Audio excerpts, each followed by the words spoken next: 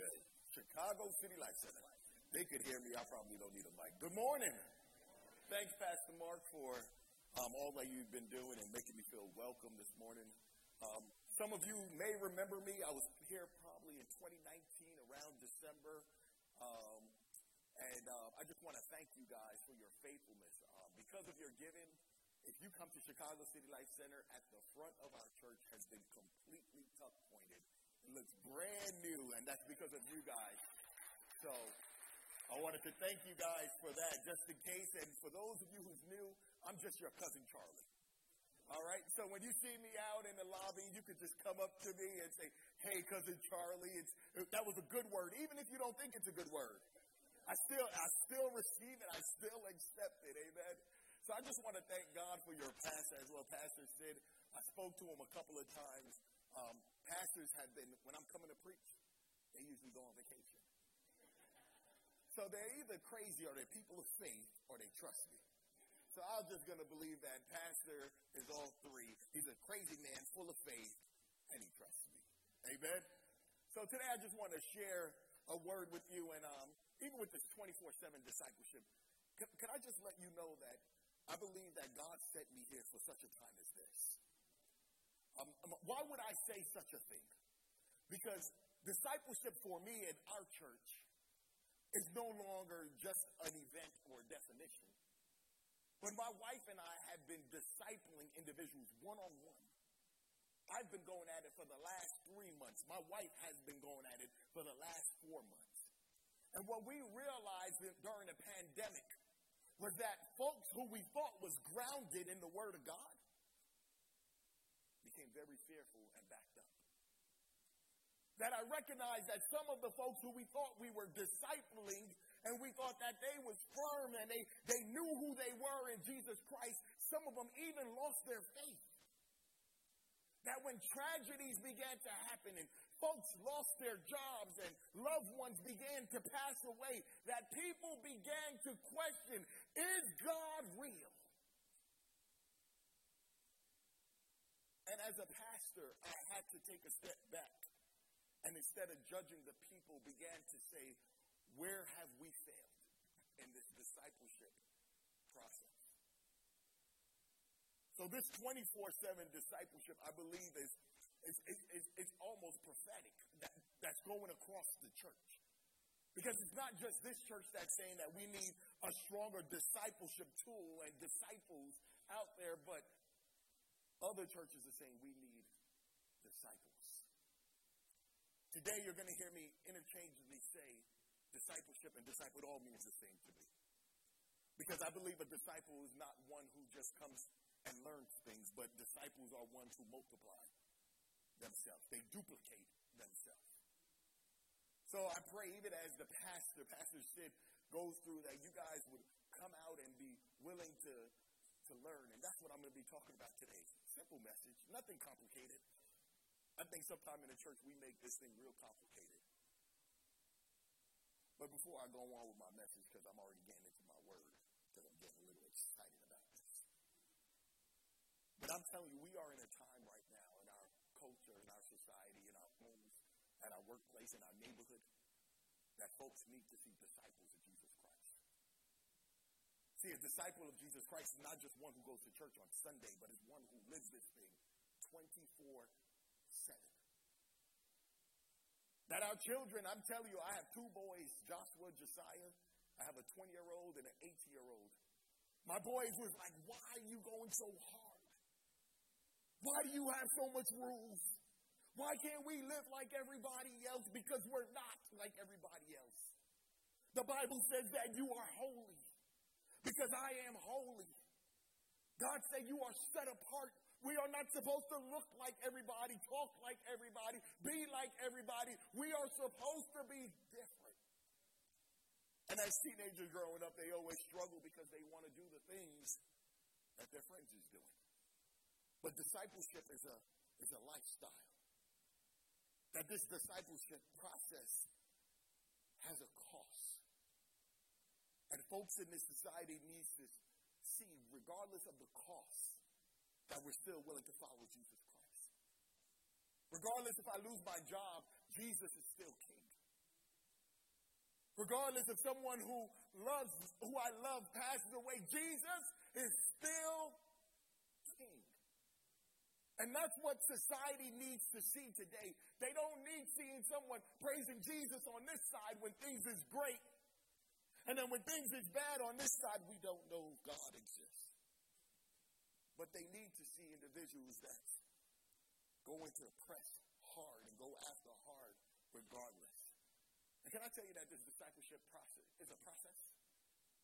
There's a quote that I heard a long time ago. It says that the conversion of a saint is a miraculous moment. But the manufacturing of a saint is a process of a lifetime. See, when you get saved, you're not going to have everything.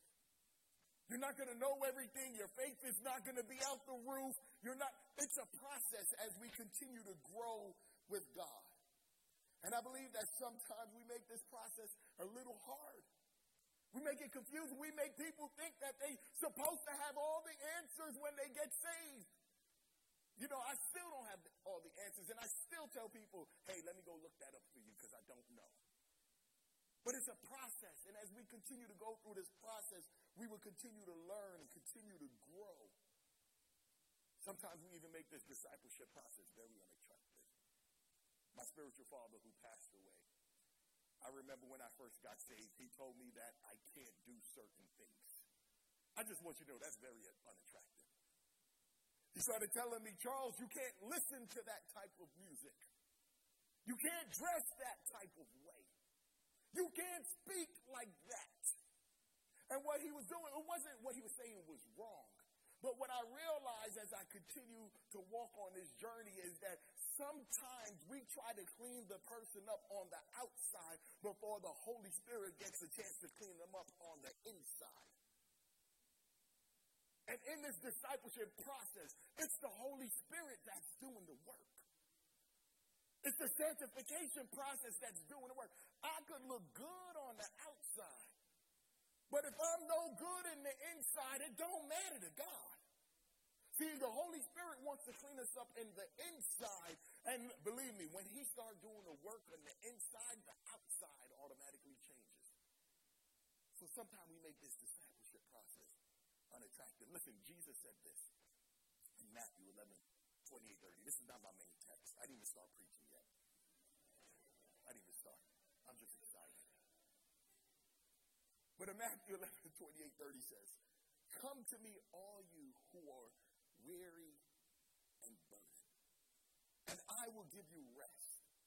Take my yoke upon you and learn from me, because I am gentle and humble in heart, and you will find rest for your soul.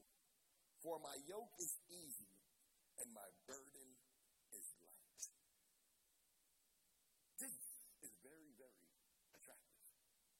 Jesus said, come, I'm inviting you into this relationship with me. He said, take my yoke. If you don't know what a yoke is, it's what they would put oxen together. Two oxen, one head here, the other oxen here. And Jesus said, take this yoke upon you. In life, Jesus wants to go with you on this journey. And then Jesus said, I am gentle and humble at heart, and you will find rest for your soul. For my yoke is easy and my burden is light. How many of us want to live a Christian life like that? That we're not carrying all the burden all by ourselves, but that we have someone who we're carrying the burden with. 24 discipleship is what this world truly needs. And I know this, that this is what your pastor desire. Every pastor desires this. But what I truly believe is that this is what the Lord desires more than anything else. Today I want to share a video with you of someone who we met at an outreach. And because she had an encounter with some disciples of Christ who was able to lead her to the Lord, you begin to see the change in her life. So if you're able, could you play that video of Miss Rose, and then I want to introduce you to one of my friends who's here with us today. My name is Rosalie, and Wilson. I'm from the city of Chicago. When I was young, my mom didn't want me, so they put me in a home, in a foster home, and I was in the home for like, since I got 11 years old. And in out of those homes, I was traumatized. My mom, I guess she had got married, and she finally got me out the home at the age of 11. At the age of 16, and I had a baby. You know, my mom had took the baby from me at first. And then I used to, when I got me drinking, alcoholic and stuff, she used to bring the baby to the lot and just leave my little baby there. So that made me get myself together. You know, because girls, your child can't go through this. You know, I had to think about what I had been through. But see, I didn't know. I thought drinking and partying was the thing to do. But, you know, being by myself, where there's no help there, you know, there's no love there. When you don't feel love, you know what I'm saying? It's just so much, excuse me. It's just a lot. And it's just hard. You know what I'm saying? It's just hard. So after that, I have been always known about God. But I never sat down and really paid attention to how good he really is to me. You know, until this age now. Now I'm just living, trying to do better for myself. Trying to do better for my grandkids. My pastor, he let me start working for the church first, doing maintenance and stuff. So then his wife, Miss Kay, she said, "You want to try the daycare out?" I'm like, "Sure." So she let me try one day. And I was like, "Oh, look at the little babies," you know, and I enjoyed that. And then she said, "Miss Rose, you have to get your high school diploma, your GED or something."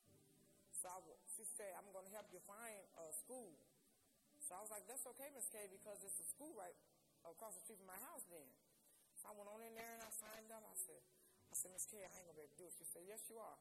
She said, "Yes, you are." She said, we're all going to help you. We're going to help you. You got plenty of support, Miss Rose." So I went on, I signed up. They gave me my books and stuff.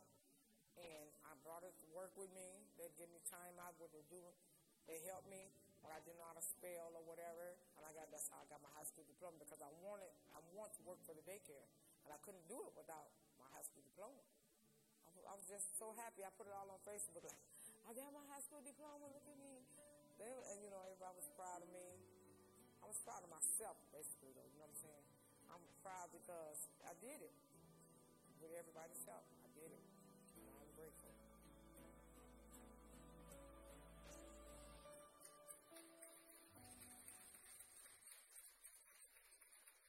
Amen.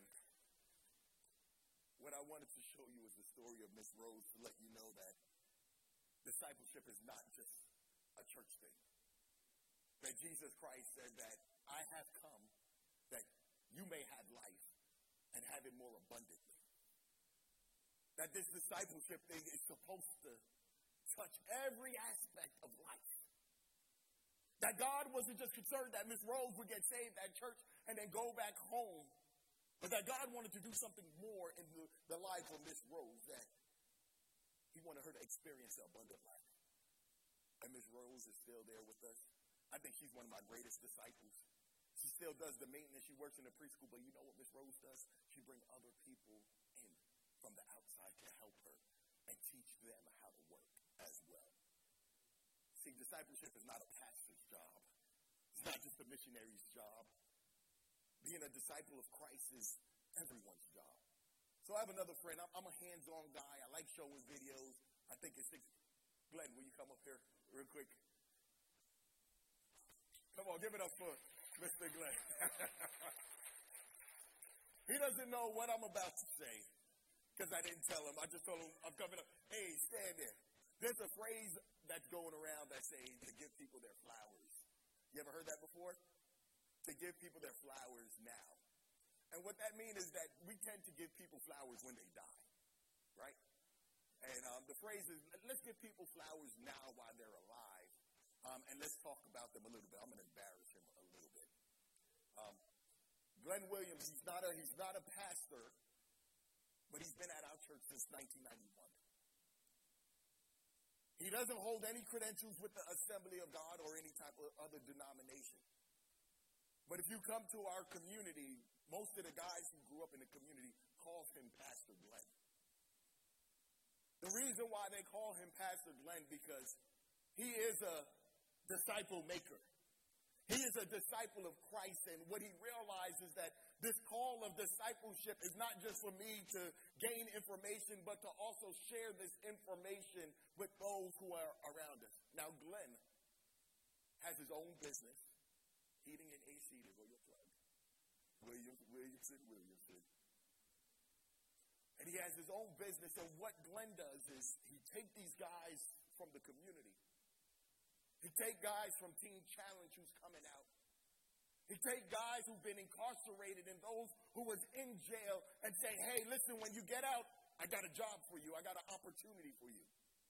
And he teaches them at the lower state, hey, you just may be laboring.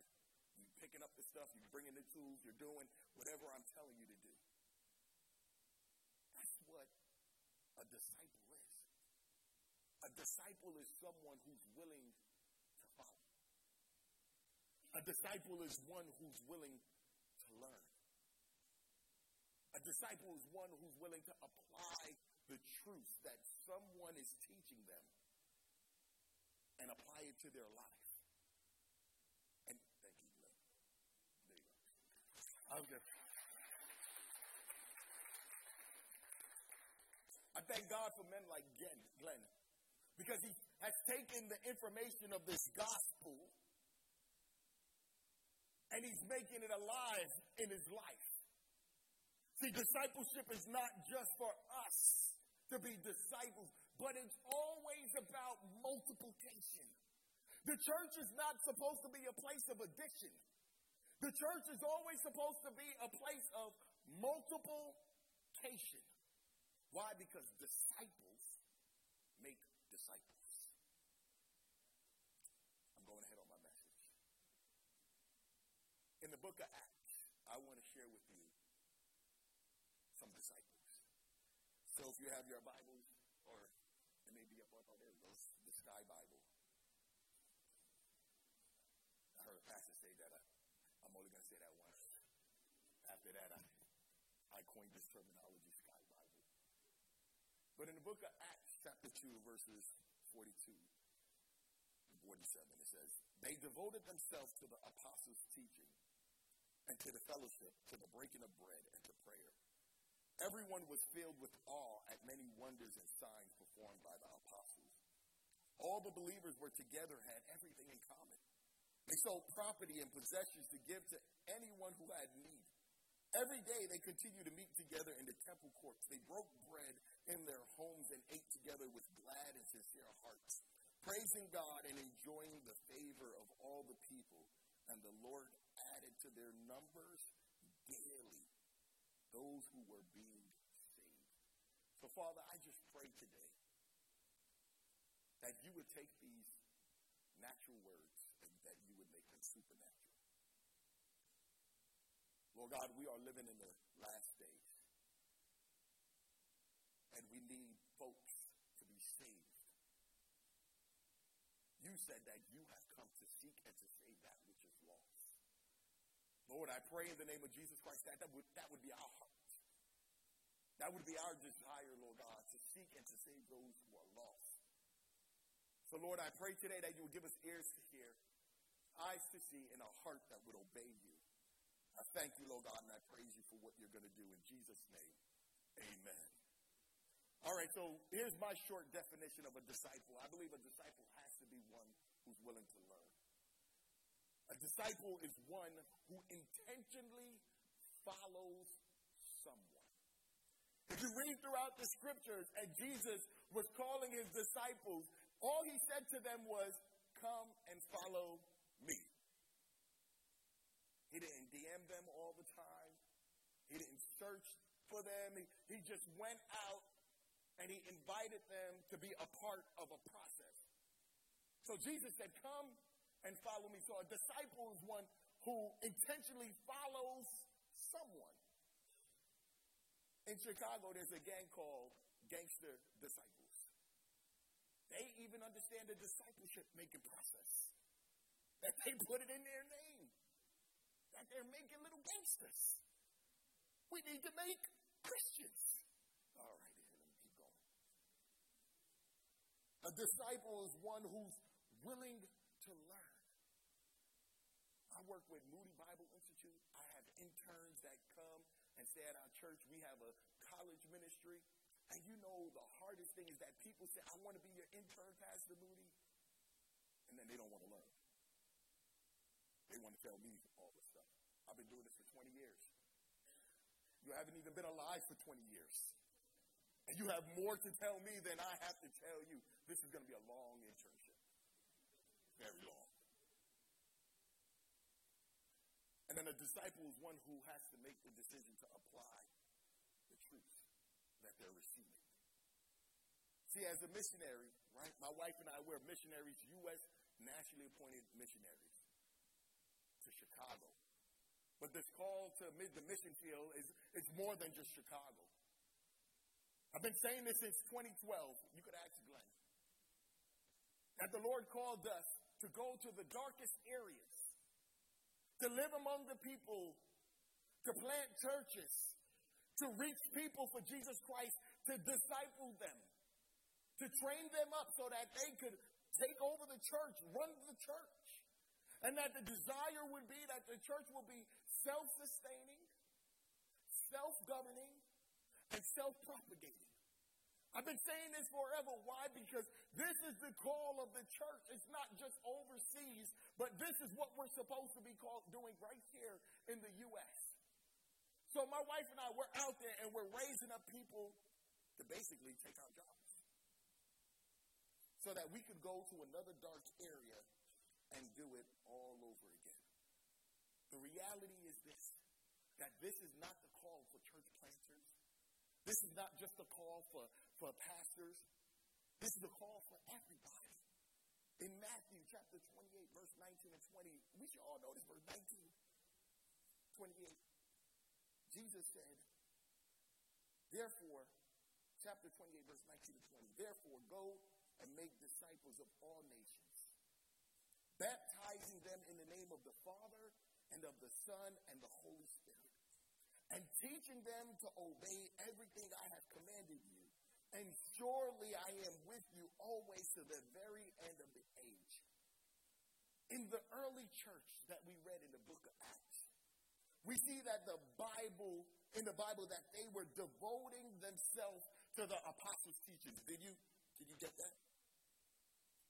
They sat down and they listened to what the apostles was teaching. When your pastor comes up here, I'm telling you, I know he's spending probably hours prepping this message. When you hear people preach, they're prepping time. But the Bible says that these individuals, they devoted themselves, that they came with the intentions of hearing and learning something new to apply to the lives that they're living. I could see them sitting down and listening to the lessons as the apostles taught them. They probably spoke about the cost of discipleship. You know, this disciple, Jesus even said it. Listen, before you follow me, count the cost. Count the cost. Within the Bible, these gentlemen left everything. They left everything. Jesus said, come follow me. You know, they left their business. They left their family to go spend time with Jesus on the road and learn. It cost them something. This discipleship process, there is a cost. I believe they would have taught them the cost of following Jesus. Probably talked about how Jesus surrendered his life. He laid it all down for us to do the will of his Father. They probably spoke about forgiving those who hurt them. They probably shared with them about the miracles that Jesus performed. They probably even shared about the night that Jesus was crucified. And that the night that he was betrayed. And then I could see them as they talk about the crucifixion. They also speak about the resurrection. And get them excited that Jesus is not dead, but he's alive. But I could see them saying, but you know what? When Christ was crucified, we was confused. We was afraid. We didn't know what was going on. That in this journey, there's going to be things that's going to happen in life that we don't quite understand. I could see them beginning to share this life of following Christ. That this thing is a journey. In Romans chapter 10, verses 13, it reads, "For everyone who calls on the name of the Lord will be saved. How then can they call how can they call on the one they have not believed in? And how can they believe in the one who they have not heard? And how can they hear without someone preaching to them? And how can they preach unless they are sent? As it is written, how beautiful are the feet of those who bring the good news." Folks need to hear the good news of Jesus Christ. Folks need to hear the good news of Jesus Christ. Folks need to hear the good news of Jesus Christ. But someone has to bring it. Who's bringing the word of Jesus Christ? As a disciple, we have to take this posture of learning. That when you come to church, I didn't grow up in church. Anybody didn't grow up in church? You didn't grow up in church? You didn't grow up in church? I didn't grow up in church. I got saved at the age of 19. I didn't even believe in God before I got saved. I had these good old Christian evangelists that would try to come to me and share the good news with me, and they would talk to me about God, and they said, "You know who God is?" And I remember my wife would tell you, I would look at them and say, "You're looking at him." I was a hard man, did not believe in God. And the reality is, I didn't believe in God because most of the people in my life who said that they believed in God lived like me. And what I recognize about God is that He is good. I heard some things about God, and He's good. And I know I wasn't good. And those who believed in me, who was with me, who said they believed, they weren't good. And I just came to a conclusion that there must not be a God. But one night, on the 7th floor of Swiss Bank in Stamford, Connecticut, as a security guard, no altar call, no pastor, a simple Bible tract. Read a simple Bible tract that shared about the love of God and how He sent His Son to die on the cross for a wretch like me. And that night I accepted Jesus Christ as my Lord and Savior. And that night when I went and got saved, I called my girlfriend, who's my wife now. I said, I got to go to church because I need to learn more about this God. And every Sunday that I would go to church, I was going with an anticipation to learn more. But I didn't just go on Sunday. I was one of those guys that really got saved. I went to church on Wednesday. I was saved. Saved. I went to church on Fridays. I went to church on Sunday because I needed to learn about this kingdom that I knew nothing of. But I needed somebody to walk me through the process, but I had to posture myself to learn. We have to take this posture to learn. There's so much more. I wasn't going to say this, but there's a song called Desperate People. And in part of the song it says, there has to be more than this. He's talking about the Christian walk in that song. And he's saying that there gotta be more than this. And I don't know about you, but have you ever gotten to a place where you say, you know, this Christian walk is not really fulfilling? And that there has to be more than this. Because I read about the miracles, I read about the signs and wonders, but what's going on with this? There has to be more. And I'm telling you, we have to take a position of posture There's no time to blame pastors and the worship team and all the foolishness that goes on in the church. We have to posture ourselves to learn so that we could be a disciple that learns. The next thing that we have to learn is applying what we do learn. What we're witnessing in the book of Acts is what the gospel does. The power of the word. The disciples taught the word and the people believed it. I realized something, that people know the word, but they don't believe it. They read the word, they memorize the word, but they don't believe it. They don't believe that God is able to do what he says in his word. We have to begin to practice and apply the truth of the gospel. I'm a living witness of this, all right? I don't know, when I was typing this up, I was like, this may be somebody in here. This October, my wife and I, we're going to be celebrating 21 years of marriage. Come on, y'all, hear it. Don't clap for me, clap for her. Whoo-wee! Charles Moody ain't easy. But in the beginning of our marriage, the few years, man, those few years felt like an eternity. See, this is the stuff we don't like to talk about in church sometimes, but I'm going to keep it real with you. I'm a Christian, and in the beginning, the first few years of our marriage, I want to say the first 7 years of our marriage was rough. Real rough. We was trying to figure out a way, how could we get out of this thing without getting divorced? Now, my wife would tell you right now, she would say, I don't believe in divorce, but I do in murder.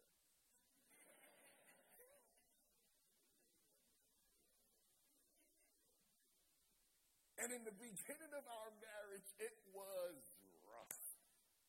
It was rough. But I began to study the Word of God. The Word began to change my heart. You ever hear people say marriage is 50-50? That's a lie from the pits of hell. It's not true. You don't get to give 50% of yourself and the person gets to give 50% of themselves and that makes 100? No, no, no.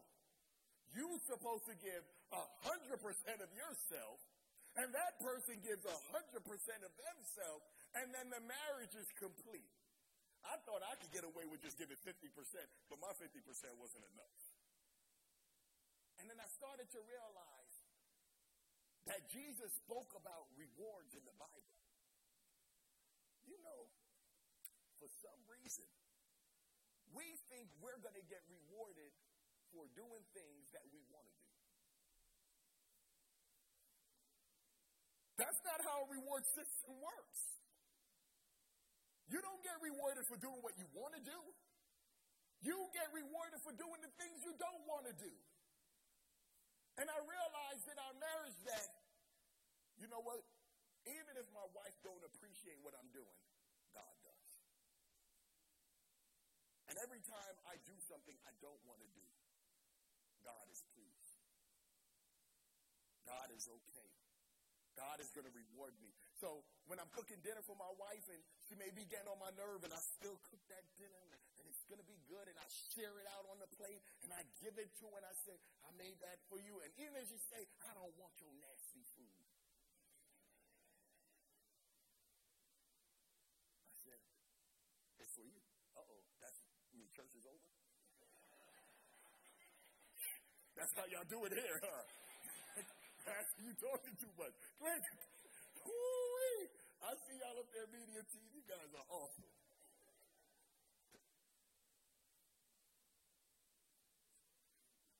In the Word, Jesus says to do some difficult things like pray for your enemy. Now, gentlemen, your wife is not your enemy. Wife, your husband is not your enemy. You would not marry your enemy, believe me. It took me a while. I had to go to counseling to recognize that. I had to go to counseling to the guy say, do you really think your wife is your enemy? And he, no. So why are you treating her like she is? Ooh. All right, that was that. You don't got to put nothing in the plate for that. Because the disciples was listening to the apostles' teaching. The apostles was discipled by Christ. And now the apostles is teaching the others. The word of God is doing what it's supposed to do. I found out in 2020, man, the church was so divided. And I'm like, wow, we are missing it. I believe we missed it when there was an outpouring of the Holy Spirit in the early 1900s. And when it happened in 2020, I said, the church is missing it again. We are picking a side to who we're going to defend. And Jesus is saying, why don't you just stay on my side? Keep the kingdom first. It's not about Republican or Democrat. It's about the kingdom, because that's the only thing that's going to be eternal. And I said, we had the opportunity to be the light that the world needed to see, but we were so caught up in our own opinions. But what we see in the early church, you know what it said? That if they had all things in common. You know how hard that is to get all things in common? That's a miracle. That's a miracle, to get everybody in this place to be in the same place. Churches are dividing and splitting because one person spells hallelujah one way and another way. Oh, we can't worship God together because we don't agree on the spellings. But in the scripture, it said that they had all things in common. Oh, and then it said that if anybody had a need, they put their money at the feet of the disciples so that people's needs would be met. I don't know about you, but I believe that's a heart transplant.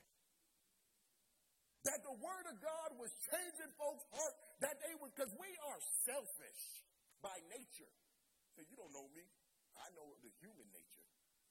And the human nature is selfish. And if you say I'm wrong, then read the Bible, because the Bible says that our hearts is wicked and deceitful. Who knows it? Our hearts is hard. But these people had a heart transplant, that they were giving people the things that they need. It was changing their behaviors. The truth of God's word, they learned and they began to apply the truth. You're seeing them apply the truth. These are people who surrender to God, that this discipleship thing works. As a disciple, the truth of God's word must be applied in every area of our life. It's not just in church, but it has to be in our homes. It has to be in our neighborhoods. It has to be in your workplace. It has to be around your friends. It has to be when you're in a restaurant. It has to be in every aspect of your life, that the discipleship, the word of God, has to be applied to your truth, to your life. You don't have to be a biblical scholar to be a disciple. You don't have to understand the word of God to be a disciple. You know why the word of God in this book, the church Numbers, was added daily? Because those who were being discipled didn't wait for themselves to get a biblical degree. They didn't try to figure out all the things that they had to do. All they did, I was the greatest discipler, the greatest evangelist, and I knew nothing about the Bible when I got saved. I was bringing my friends who I used to go to the strip clubs with, those who were selling drugs. Hey, come to, I don't know if it was something in my eyes that they saw that I had an encounter with Jesus Christ, and I was able to persuade these guys, come to church with me so you can meet the God that has changed my life. And these guys was coming to church with me with their hats on and their pants sagging. But can I tell you what happened? I got church. That fire that was inside of me when I first got saved got blown out. And that excitement of I started going to church, and I thought I needed to know all the books of the Bible. So I can't go out and tell nobody anything about Jesus because I don't know all the books of the Bible. I got to know the name of all the apostles. So I don't have enough knowledge of this Bible, so I can't go out and share it with people. I don't have a degree. I'm not a biblical, who am I to teach anybody anything? Let me just continue to bring them to the church. But that's not how the church was added. It was because the disciples of Christ lived this life out 24/7. And it was something about their life that was so attractive that the people in the world say, I want what you got. I want what you got. All I got is some words that some people's telling me. And this word is changing my life. It's changing my life. I want that. And people was walking with these guys off the streets, and the church was growing daily. God wants us to be disciples every day. People don't just need to know that you're a Christian because of the bumper sticker on your car. People need to know that you are a Christian because of the life that you live 24/7. I know we're talking about disciple, but like I said, I would be mixing up. Discipleship is about teaching too. Discipleship is a lifestyle. When Jesus spoke about discipleship, it wasn't meant to be an event. What Pastor is doing, I don't believe he's doing it so this could be another program or event. Because if 2020 showed me anything, our programs didn't work. People read books. They didn't apply none of the truths that they found in the book. Small book. Mark Batterson is one of my favorite authors. In the Pit with a lion on a snowy day. That was a good book. But man, if you ain't willing to go in the pit with a lion on a snowy day, you just read that whole book in vain. The Circle Maker, about prayer. Got all these books, all these things, but discipleship cannot be an event. It has to be a lifestyle. The journey I believe the Lord wants us to take people on. Listen, Jesus lived with these men, 12 men, for 3 years. I don't think anybody will argue with me that Jesus is the greatest teacher in the world. He did everything, signs, wonders. Man, he was crucified and came back from the grave. He was the greatest teacher in the world. But he had to spend 24/7 with these disciples. Do you get what I'm saying to you? 3 years. This was no program. This was no 6 weeks. We read a book. This was a lifestyle that he spent 3 years with these men. The discipleship process takes time. It's a journey. And as a disciple, we need to continue to learn. But as a 24/7 disciple, we have to also be willing to teach. I believe the church has become stagnated, and the church hasn't really grown. No matter how big your church is, most churches haven't really grown from new converts. It's usually church transfer. I know that as a church planter. God wants us to go out and to reach new people, to share this gospel, to live with them. It's a process. Time. And you know what? Time is something we don't like to give. Jesus spent 3 years. Imagine spending 3 years with some folks. But it took time, and discipleship is taking time. We got to share the things that we're learning with others so that others could be saved as well. There's been people in my life who have sown into my life. I got a brother named Sam in Yonkers, New York. This man, so remember, I went to church Wednesdays. I went Sunday, Wednesday, and Friday. And then I had Brother Sam. And I was so hungry for the word of God, Brother Sam would invite me to his house. He would cook dinner for my wife and I, and we would sit down, and we would go through that word, and I would argue with Sam and tell Sam, I'm not going to let nobody smack me in my face, and I'm not turning the other cheek so they could slap the other side. I'm not doing that. He said, but Charles, it's in the Bible. I don't care. But Sam continued to disciple me and began to teach me, Charles, the word of God is the only thing that really matters. Discipleship got to be outside the walls of the church. Making disciples can't just be here. It got to be outside the walls of the church as well. You have to be a disciple in your home, disciple your children. The things that I know now, I wish I knew when I was younger. My boys are 18 and 20 years old. You know how hard it is to disciple an 18 or 20-year-old? The things I know now that I wish I poured into my boys when they were younger. But we need to disciple our children right now.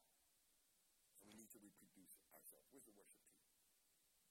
Come on, guys. I need you to make me sound spiritual. See, it don't mean I'm done. I'm just trying to give you some hope. You bring the worship team up, everybody think they have hope. Ain't no hope. I got another sermon after this one.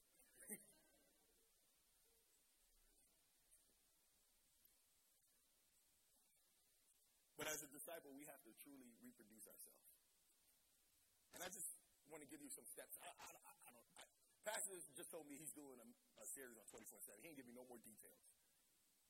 So I'm just going to give you what I feel the Lord has given me to give to you about this discipleship process, disciple making, being a disciple. I just want to give you some steps.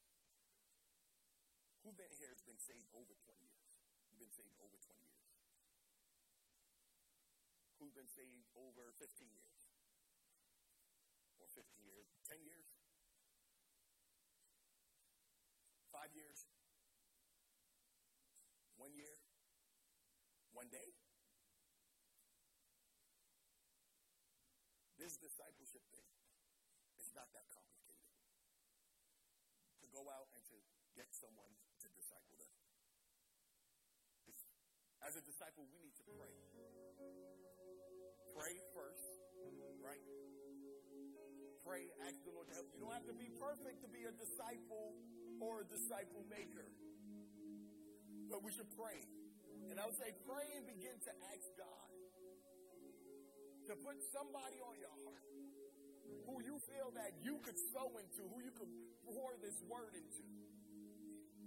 You don't, remember I said, you don't have to know everything in the Bible. You don't have to be super biblically knowledgeable about everything. All you need to do is make yourself available. So once you pray and you get that person in your head, don't act like, I don't know how to say this without sounding terrible, but don't think something like supernatural is going to happen that you pray for the person and God is just going to bring them to your house, because that's not how it works. Like it don't work that way. I pray for somebody, God is just going to put them in my kitchen in the morning. That ain't real. That's not real. I mean, it may be real for some people, but it ain't real for most people. It wasn't even real for Jesus. Because you know what Jesus did when he went to go make disciples? He actually went to them and said, are you willing to follow me? Come and follow me. So once you pray, don't make the devil come and scare you away and say, nobody's going to follow you. You're not smart enough. No, go to that person and invite them on this journey with you.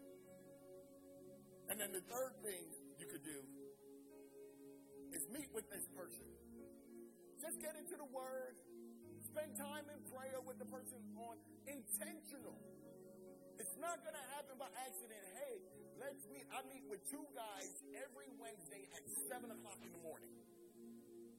Every Wednesday. I'm not telling you have to do that. That works for our schedule. It works for me because I'm at the gym at 5:30 in the morning. So meeting with them at 7, I'm like, that works. But meet with somebody intentionally. Sorry, Pastor Stan, you're probably like, you're going ahead of my message.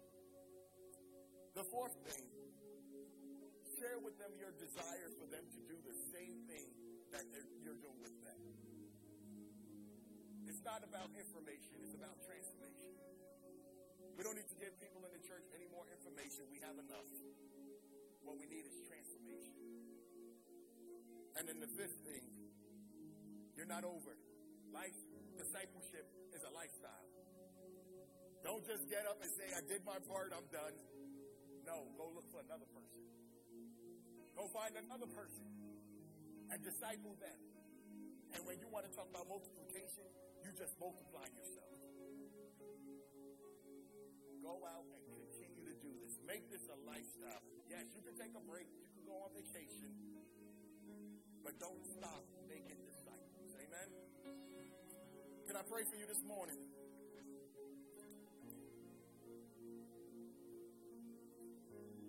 Father, I want to thank you for Lamont Calvary's church, Lord God. Lord, this church has always been a strong church with a mission, Lord God, for the gospel to reach the world, Lord Jesus. But Lord, I pray right now in the name of Jesus Christ that Lamont Church would be a church that would reach their neighbors, Lord God. That they would reach their community with the gospel of Jesus Christ, Lord Jesus. That they would walk as disciples 24/7, Lord God. That they would walk with you every day, Lord God. That they would apply your words, Lord God. That they would learn from you, Lord God. Learn from those who you have put in their path, Lord Jesus. That they would apply this truth and that they would go forth and make disciples and teach those to obey you. Father, if there's someone in this room today who do not know you, who's not a disciple, who's not a follower of you, Holy Spirit, I pray that you would capture their hearts. Lord God, that you would speak to them right now, Lord God, regardless of their past experience, regardless of their present experience, that you want to have a relationship with them right now. Right now. So, Jesus, I pray that they would know how much you love them, that you gave your life for them by dying on that cross. Lord, I pray that they would surrender their life to you, Lord Jesus. And I pray that someone from this church would reach out and disciple that new baby, disciple that new convert, that they would do wonderful things for you. I thank you, Lord God, and I praise you for all that you're going to do in the name of Jesus Christ. Amen. Amen. Thank you, guys, and God bless you.